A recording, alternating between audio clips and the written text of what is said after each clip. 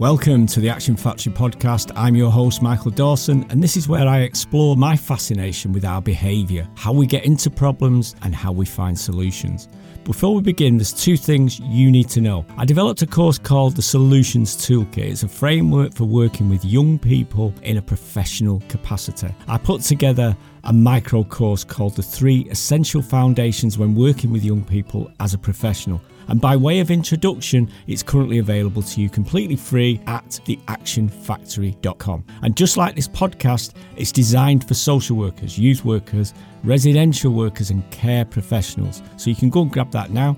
Secondly, we have got tens of thousands of listeners and almost no subscribers. And that's fine by me because I selfishly do this to help me gather my own thoughts. However, the language of the internet is clicks and likes and shares and comments. So if you've got a moment to give a stranger a tiny helping hand, then please feel free to help me out. Okay, on with this week's episode. Remember, there's now a voicemail button on the podcast website, which is, of course, theactionfactorypodcast.com, and I can play and answer any comments or suggestions in future episodes. Okay, on with the show.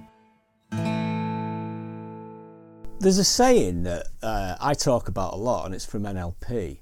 Every problem was once the solution to another problem. That's quite an interesting perspective, that, isn't it? When you think about it, most of the time it's true. For example, if you're a drinker, the alcohol that you're drinking, now drinking too much of, was once a solution to something. The same can be said of most things, I think, depending on your perspective. Perhaps violent behaviour, even violent behaviour and the kind of behaviour that you're displaying, whatever problem it is, being short of money or all those kinds of things.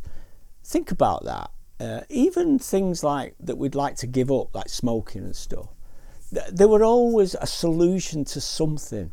It's interesting that our natural reaction is, if that's the case, to remove the solution and yet leave the problem still there. It doesn't take away the problem. And the reason I say this, I've just watched a video on YouTube that was fascinating. And it was a video of an interview of Rick Rolls. Now, if you don't know who Rick Rolls is, he is a ultra athlete. He was named as one of the fittest men in the world. Post 100 mile races over mountains, all that kind of stuff. However, that wasn't always the case.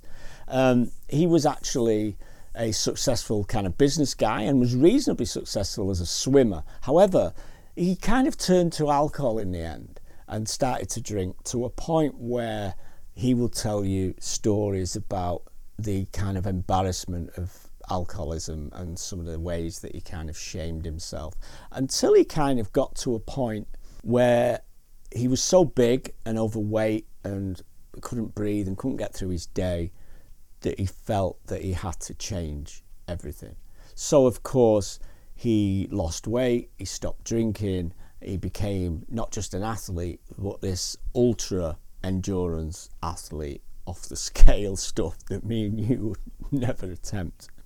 So what fascinated me was, I'm watching him on YouTube, and I will link the video down below. It's absolutely fascinating, you should watch it. But it was just a line that he said, exactly what I've just said. We have a tendency to remove what has been a solution. And it just struck me as how we, with what we do, could deal with that.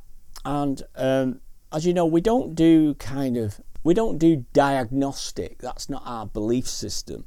And we don't do therapy and therapy training anyway. However, sometimes this is a great example of how there is a need to pull back from offering a solution. We've got knowledge that we have just learned from the likes of this video. We know how this thing works, and we can tell him straight away, you don't need to do that, remove the alcohol. What you've got to do is we've got to find the problem and then we've got to remove it. Well, we don't do that. That's what diagnostic kind of therapeutic people do. We train you to do something quite different. We train you to be curious and to ask questions and to force the client to say things, if I put it in its simplest form. And if you've done any training with us, you'll know that what we prophesy or teach is that there is only one expert in that room, and that's him. That's the person who lives that life. And it's really, really hard to do that. And I just realised, listening to that, how the hell are we going to deal with that? How are we going to deal with Rick if he comes to us with this alcohol problem without this knowledge? And I thought, well, can we ask enough questions? Can we be curious enough to allow him to make that discovery himself without us manipulating the conversation? And I thought to myself, yes, I think so. I think we can be mischievous, like I often say we should be mischievous, and ask the right questions. Tell me why you don't drink more. Why do you not drink more than what you drink now? You know, how have you coped so far? What are the times when you don't drink as much? If I was to have your drink problem and you were to have a day off, could you tell me kind of how I know what time to start drinking and what sort of things will make me drink, that kind of thing? So I realised, yes, I absolutely believe there is a way through all this by just talking to the client and probing instead of diagnosing, because the diagnostic route only offers two options. One, I tell you what your problem was, or two, I convince you of what your problem was, whether it was or not. And either way, that will have, I'm sure, an amount of success. And that's where we rely on the skill of the therapist. However, when you do what we do, we are curious inquisitors. We are asking the client about their life. So I really think it would be worth clicking around here somewhere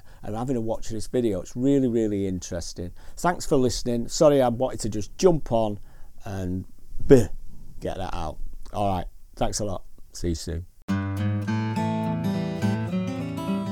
Thank you for listening, and I hope you found some food for thought there. If you're a professional that works with young people, then my free micro course is for you. It's at theactionfactory.com. If you've got any ideas, comments or suggestions, then remember you can click the voicemail button on the site page. Also, if you've a moment to do something kind for a stranger, then please feel free to click a little like button on our behalf if you'd be so kind. You are highly appreciated, and catch you next time. Thank you.